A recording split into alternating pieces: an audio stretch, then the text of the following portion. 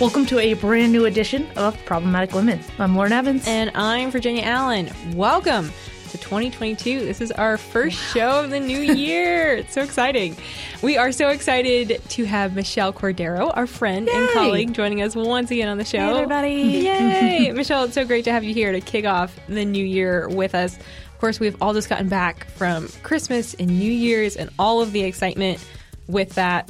Look, there's so many different emotions around the holidays. Like there's all this excitement, but also like stakes are high. There's crazy expectation.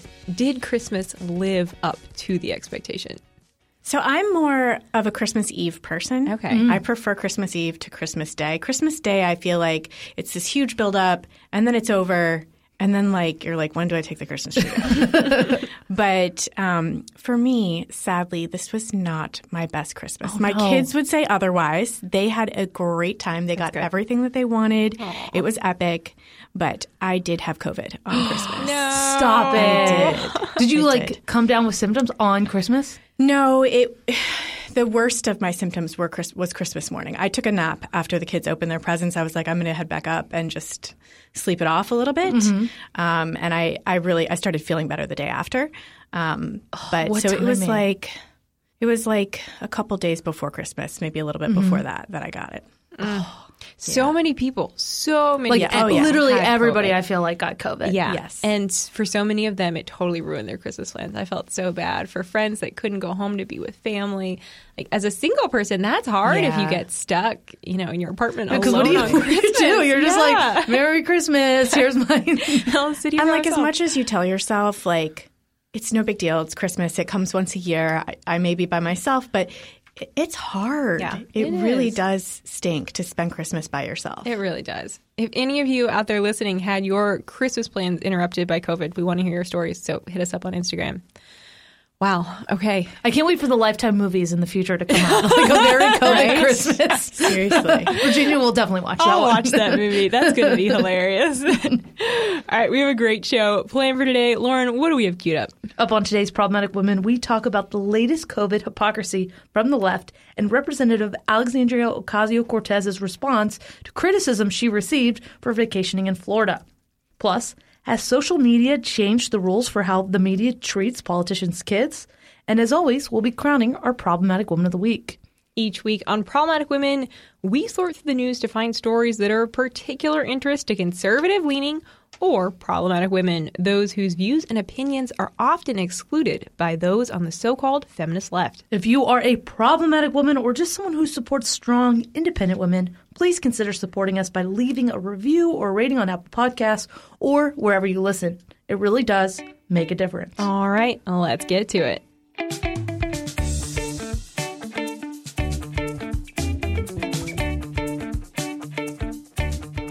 We are kicking off the new year with a little hypocrisy from the left. So over the Christmas holiday, New York Democrat Representative Alexandria Ocasio-Cortez traveled down to Florida, to South Florida. AOC was spotted sitting outside a restaurant with her boyfriend in Miami Beach, as reported by National Review. Then just a few days later, she was filmed maskless at a drag bar in Miami, Florida. Florida Voice News founder Brendan Leslie first reported the video. In a tweet, he wrote, quote, "For those of you with zero sense of humor, the whole point of this post is to expose hypocrisy. We don't actually care she's maskless. We care she fearmongers about Florida, but then has the audacity to vacation here." So I think Leslie hits the nail on the head because absolutely right. I could care less whether AOC is maskless in Florida, if she wants to travel to the beach. That's great. Go on vacation. Have a break.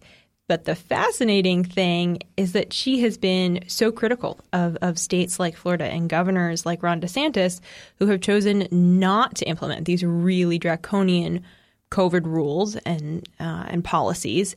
And yet she's going to go down and enjoy the freedom herself. How do you all think AOC can reason this out? I don't think she cares. I mean, for me, yeah, she's a giant hypocrite.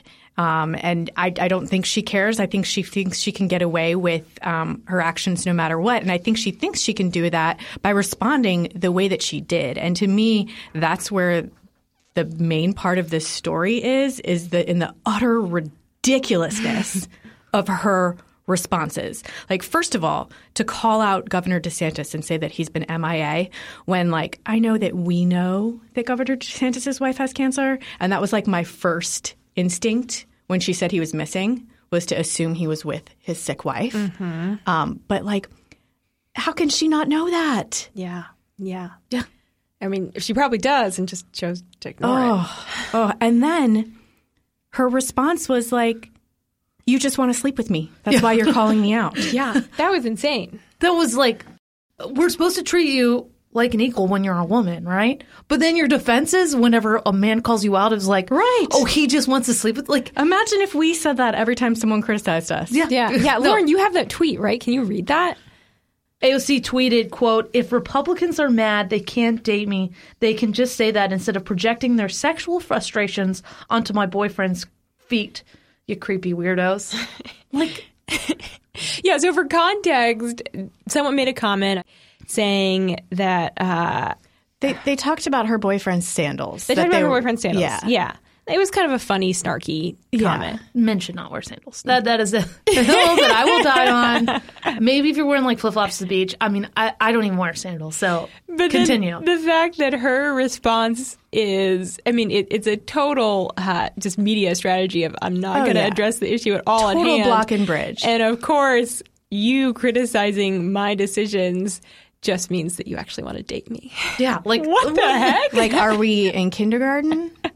Very interesting form of logic she's using here. Well, and as someone who's spent Christmas in Florida, Florida's pretty much back to normal. It's awesome. Life goes on as we eventually have to. And it makes sense. If you're in New York and there's all these mandates, you want to go down. You want to go to the beach where it's fun and there's lots of fresh air. But what's frustrating about this is not only the hypocrisy, but the fact that she's not going to go back to New York and be like, hey, I went to Florida, things are okay. Why don't we ease restrictions here? Like, she's just coming, enjoying it, and then she's going to go make it worse on her own constituents. But the data shows that people want to be in Florida. I mean, you look at the population growth. Florida's had a huge population growth over the past couple of years, and New York's had a huge decrease. So she can be hypocritical all she wants, but the data is on DeSantis' side.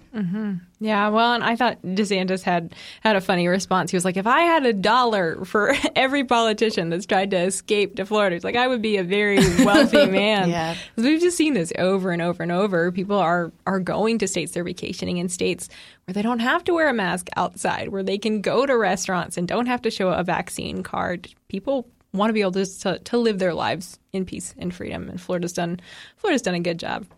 Well, and I think, of course, as we talk about all of this COVID craziness and reactions from the left, we kind of have to talk about, this larger situation with Omicron that's happening right now. As we just talked about, so many people have been getting sick, have been getting COVID, but the good news within that is that it hasn't been as severe. We're seeing that those fatality rates are dropping, and all of the data is pointing towards the fact that Omicron is much, much less lethal than previous variants of COVID. The Wall Street Journal reports that the, quote, true Omicron mortality is more likely around 0.2%, which is, quote, roughly in line with the seasonal flu.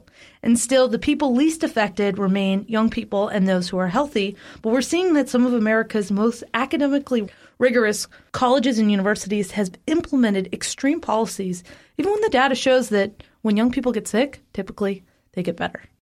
So there was a piece written by a doctor, Dr. Marty Makary of Johns Hopkins. He's a professor there. And he wrote a piece for Bari Weiss's Substack talking about the ways that universities' COVID policies are really defying science and defying reason. So he gave quite a few examples. Like at Georgetown University right here in D.C., they're testing students at random every week. And if you test positive, even if you're asymptomatic, you're sent to a building to quarantine for 10 days, even though the CDC now recommends that people only quarantine for 5 days.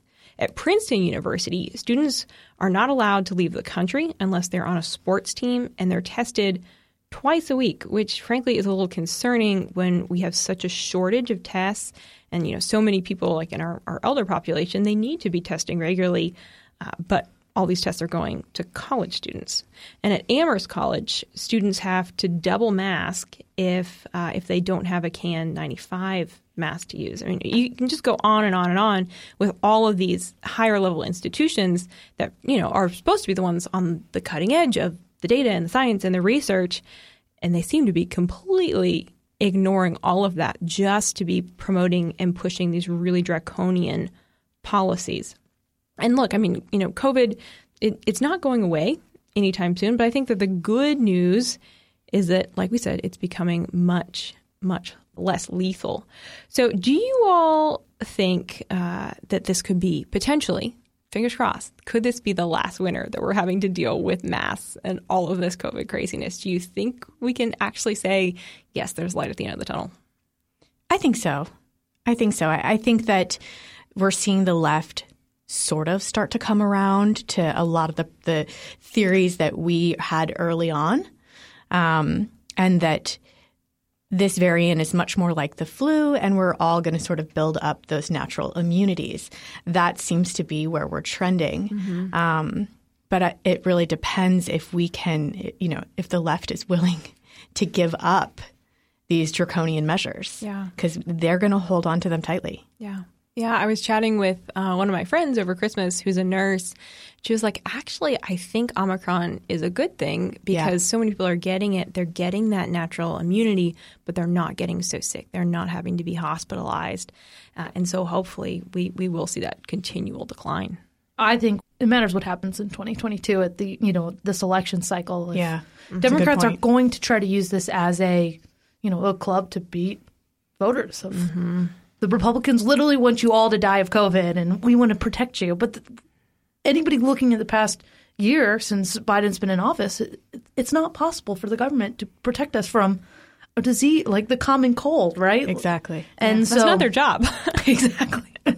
So I hope that this is the last winter. I really do. I'm so over it. And then you get to a place and they're like, you need a mask and you don't have one on you and you're like trying to, and then you're that person who you don't really want to be wearing a mask, but they require it, but you don't have one. So you're like trying to use your sleeve. Speaking of that, I couldn't help but think as I was reading this article about the colleges, one of the person in the article mentioned that they couldn't even study for finals without being yelled at for drinking water.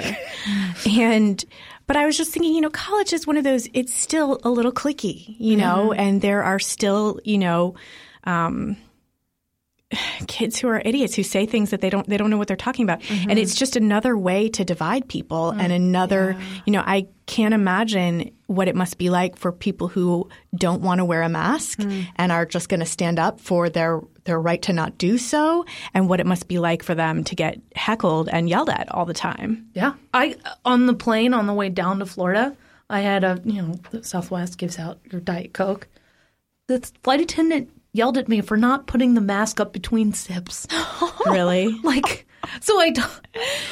And to all these college kids, you're right, Michelle, they're young, they try to create cliques, they're trying to fit in, but also their brains are still developing. Can you imagine how sad it is if you are a perfectly healthy 20-year-old person who is concerned that they're going to die if they get COVID? Right. And as a parent, right, I'm saving for my kids' college. I am sorry. I know how much Emerson costs.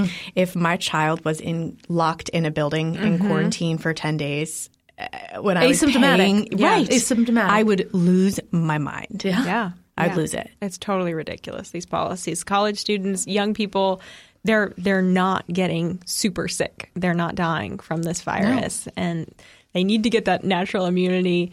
It's really, really bizarre. I know we're talking about college kids, but I saw a headline this morning that elementary school students in Wisconsin were eating lunch outside today. Could you imagine? They said it was 27 degrees outside today in Wisconsin. Again, if that was my kid's school, I would lose my mind. And why aren't more parents losing their mind? I don't know. And a part, though, I think they are. And we've seen this.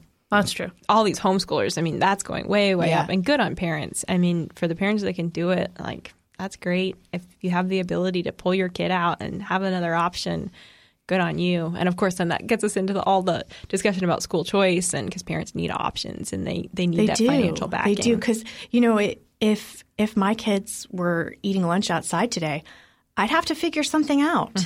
Because I'm sorry, that's not okay. No. Because then they'll actually get a cold that's like actually dangerous to them. Well, and I think it's funny, too, in that article, she mentions that she is thinking about transferring to an SEC school. For those who don't know, that's the Southeastern Conference. Those are Southern schools. Florida. Yeah. So she was admitting that she's willing to transfer from this, like, probably slightly more academically prestigious, definitely more expensive, to a public school in the South. So I'm interested, these kind of hoity-toity liberal arts colleges have already been, like, losing students like crazy because kids don't want to take out huge loans. And so now that they're doing this, I'd be really interested next semester and next year to see there's going to be a lot of people dropping out. Yeah. Yeah. Well, I mean, you don't want to pay all that money to have online classes, to get quarantined for days at a time. Why go? Yeah. Doesn't make sense. When you go to UCF. Okay, Lauren. UCF is not in the SEC, though. Lauren is an alumni of UCF. All right. Well, stay tuned, because up next we're going to talk about one of Lauren's favorite topics, TikTok. But first, I want to tell you all about one of my favorite ways to get the news and keep up with the issues that we all care about. If you're anything like me, you enjoy researching interesting topics on YouTube or simply just being entertained. But sometimes it's really hard to know what information is well-researched and trustworthy. And that's where the Daily Signals YouTube channel comes in. We are constantly posting new videos that are designed to keep you up to date on the news that you care about and give you the facts and data succinctly. The Daily Signal YouTube channel features policy explainer videos, documentaries, entertaining clips from podcast interviews, and so much more. So go ahead and subscribe to the Daily Signal YouTube channel today and stay informed and never miss out on the news that matters.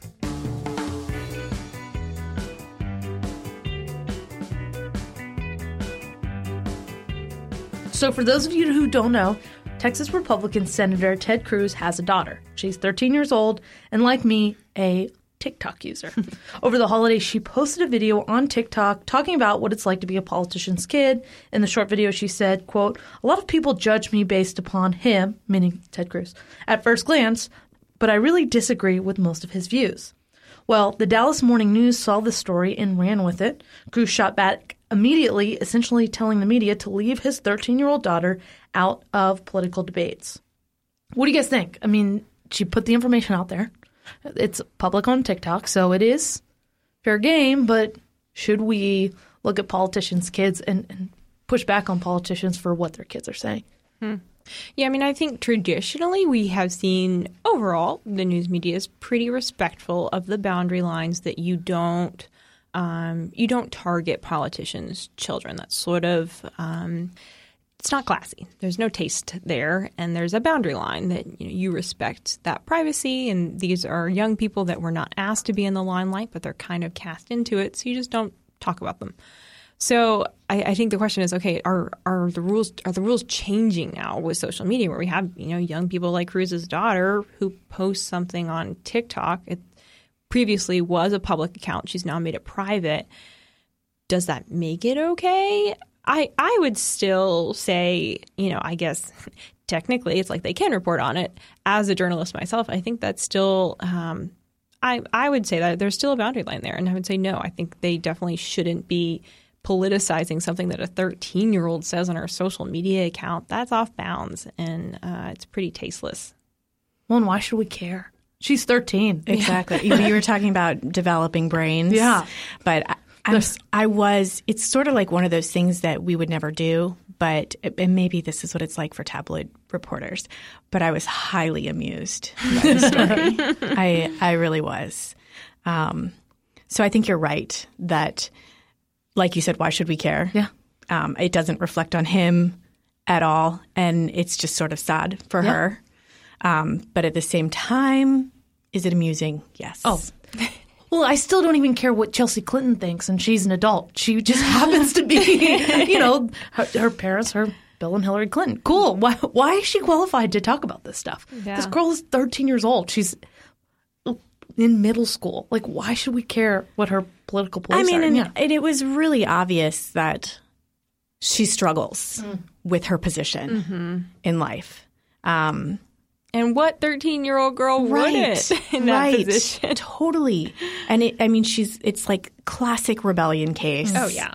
I could see myself probably doing the same exact things. I totally rebelled. God forbid my parents were, oh my gosh, if they had been any sort of public figure, I would have mortified them. I don't know. I could see you being the third Bush twin. Yeah. Growing up.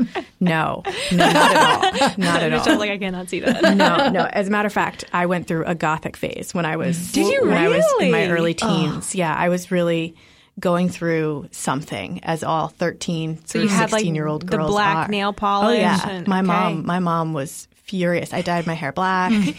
So I felt for her. I know that this must feel earth-shattering to her. Yeah. Yeah, it's a big deal for a young 13-year-old to suddenly be cast into the media spotlight. So can we quickly talk about, though, that his staff was able to Photoshop her shirt? Did you see that? No. Okay. So family Christmas card went out, and she, in the family Christmas card, was wearing a crop top, which must have been an epic battle between the mom and I can't even imagine what that was like. And somehow his brilliant staff was able to Photoshop the second half of this cable knit crop top onto her. We need to create an app that does that. Yes. That's crazy. Well, all crop tops should be photoshopped into regular shirts. I'm totally ready for crop tops to be gone. But how did they do that? And they even showed her, she took a selfie on TikTok to prove, she showed them, look, here is our Christmas card. And here is the shirt that I'm wearing. And you could see that they were the same shirt. It just was Photoshopped. Wow. Well, and it always backfires because when I was probably about her age, I really wanted to wear my studded belt in our church family photos. Remember those were really cool? You got them all. And it was missing one stud because, of course, who cares? You're missing a stud. It's cool. Yeah. That photo still hangs at my grandparents' house, and it drives me absolutely crazy. So I'm very glad because 17 years later, she could be looking at this photo being like, why what was I just thinking? Just put the rest of the shirt. Yes. She'll be calling those staff members, thank you for Photoshop. Right? Well, and the funny story is, too, so I could totally relate to her. When I was a sophomore, junior in high school, my mom was always really conservative. We had to hold George Bush on the side of the road and wave to people like a George Bush cutoff. A Not sign. I wasn't holding George Bush. I have one of Reagan. Yeah. That's great. So I ran for treasurer of the Democrats Club and I won. So I was a young Democrat throughout high school. Just to stick it to your Just mom. to stick it to my mom. And then I went to course. college and then I, was like, oh, this is stupid. I'm not a Democrat. And then I realized, kind of found my way back to conservatism. But again, it goes back to who cares what she thinks? There's so many things going on in a 13-year-old's head. Who knows the research that she's done into her political beliefs? So while I kind of agree it's free game, she put it on TikTok. She's 13 years old, which on the internet is old enough to broadcast. But it's more embarrassing for the Dallas publication who put it out because you literally are putting stock in a 13-year-old girl. Yeah. You can do it, but why? Right. Yeah. Just doesn't look good. Yeah. All right. Well, since Michelle is here, we have one more story that we have to hit. So, Michelle, I think that the last time we had you on the podcast, we talked about The Bachelor. Full disclosure, Lauren and I really don't watch The Bachelor. I've seen a handful of episodes over however many years it's been on air. But, Michelle, you are a loyal and faithful viewer of The Bachelor. And your beloved show just had some really big news this week. You have a new host, Jesse Palmer. It's hers. Yes, I'll take it. In this room, this show is Michelle's. Although I do have to say they have become increasingly woke, and I have been less of a fan since that has started, sort of with the departure of Chris Harrison. I haven't loved the direction of the show. Okay. So I didn't finish the last Bachelorette season with Michelle. She even had your name. I know. I do like Bachelor in Paradise. But there's been some changes. We'll see. We'll see if I remain faithful. Yeah. So who is this guy, the new host, Jesse Palmer? What do we need to know about him? So he's a former Bachelor. Okay. And I will age myself, but I did watch his season. Do I remember the details? No. That was like a really long time 2004 ago. that he was on? Yeah. Sorry, throwing out the date. That's okay. That's okay. Yeah. You were only like 12 at the time, right? Oh, yeah. I was watching it. My mom didn't know. But he also is a former football player, right, Lauren? Yeah, so I was excited when I saw this because I was like, I totally know who he was because he was quarterback for the University of Florida. Yeah. So that's pretty much all I know about him. And he's then very handsome. He's very handsome. I know him mainly because he is the host of a holiday baking show on the Food Network that I really, really like. And it's funny because like all the mom bakers always love him and like are like, don't tell my husband, like in their little testimonials on the people we're definitely in him. But he's aged quite a bit, and I feel like maybe he's put on a few pounds too. He looks a little different. He looks like, I mean, he's newly married, so maybe, he's just getting comfortable. Yeah, I mean, don't most people gain a few pounds Yes. their first year of marriage? So. Yes. Yeah. I thought he did a good job. I think the first like 15 minutes of the show, I wasn't sold. Wait, so new episodes have come out? Yeah, there's one. Okay. Just one. And we should clarify that the woman that he's married to now is not the woman that he left The Bachelor with. That only lasted, I think, she's for like a 4 model. months. Yeah. And then they ended up breaking up. But apparently they still have a good relationship. I don't know. They're friends, Yeah, they're supposedly. friends. But yeah, now he was just married in 2021. Yep. He seemed slightly rehearsed. Like when he's speaking to the camera and he's doing his Chris Harrison thing, it's not as natural.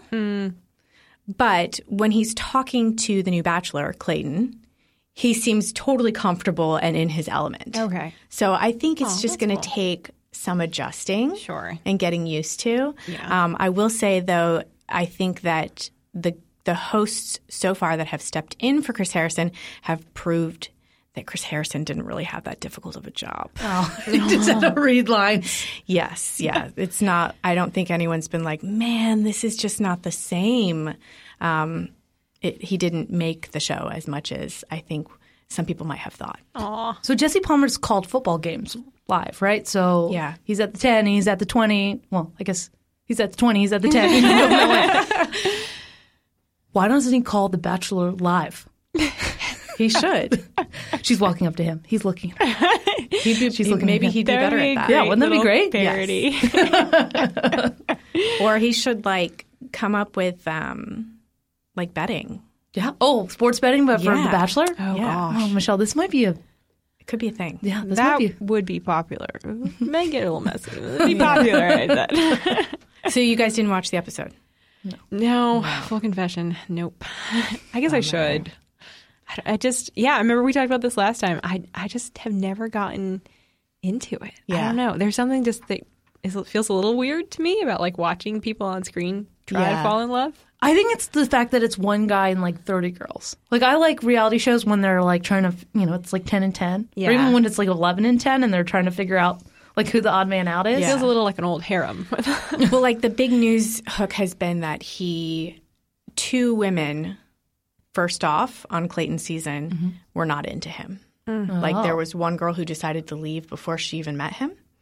But then she was like, I'm just going to go chat with him really quick before I leave. And he asked her to stay and was like, please stay, and offered her a rose and was like, I think we have a connection. And she was like, nah, I'm good. Yeah. Good on her. And then there was another girl who had a little bit too much to drink. Oh, no. And after having had a conversation with him, was just like, yeah, he's not for me. I did not feel the vibe. She definitely was a little harsh about it. I think one line she was like, I hate him. Oh, wow. But yeah, he had to let her go too because it was embarrassing. The girls were like telling him, you should probably talk to this girl. So that's got to be a little embarrassing. Well, at for least him. you know they're there for the right reasons, though. And they're not True. just there to be on TV. Yeah. No, it's like if you know it's not going to work, go ahead and pack your bags. Yeah. Well, Michelle, we appreciate your expertise. And Anytime. joining us today. Thank you so much. And we look forward to having you back soon. Thanks for having me. All right. Now stay tuned because up next, we crown our Problematic Woman of the Week. It's easy to get overwhelmed by the 24/7 news cycle. So if you're looking for a way to keep up with the news that matters, the Daily Signal podcast brings you the top news of the day. Hosts Doug Blair, Rob Bluey, and me, Virginia Allen, bring you headlines and interviews with lawmakers, authors, and conservative activists. If you're a conservative who wants to be on top of the news, check out the Daily Signal podcast, available every weekday morning.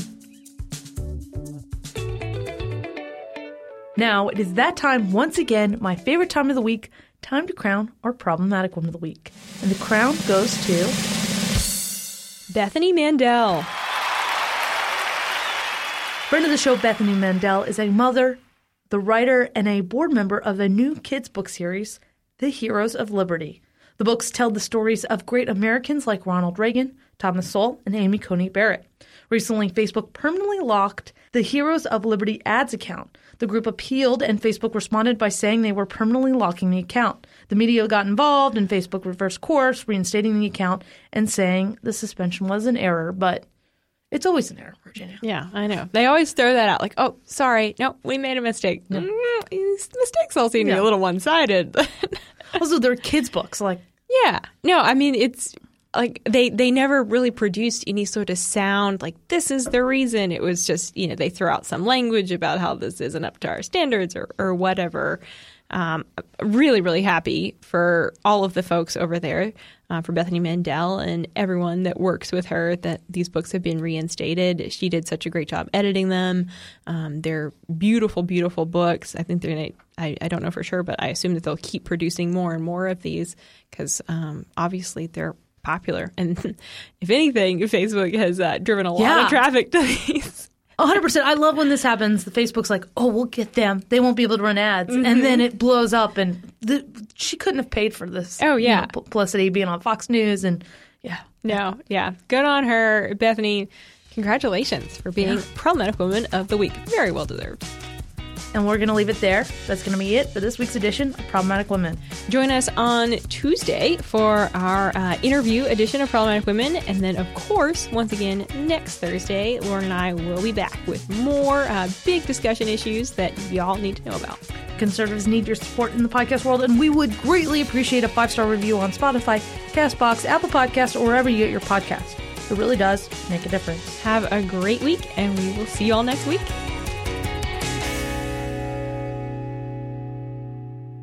Problematic Women is brought to you by more than 500,000 members of the Heritage Foundation. It is a product of the Daily Signal, produced by Lauren Evans and Virginia Allen. Special thanks to our editor-in-chief, Katrina Trinko. We produce Problematic Women in remembrance of our dear friend and former co-host, Bree Payton.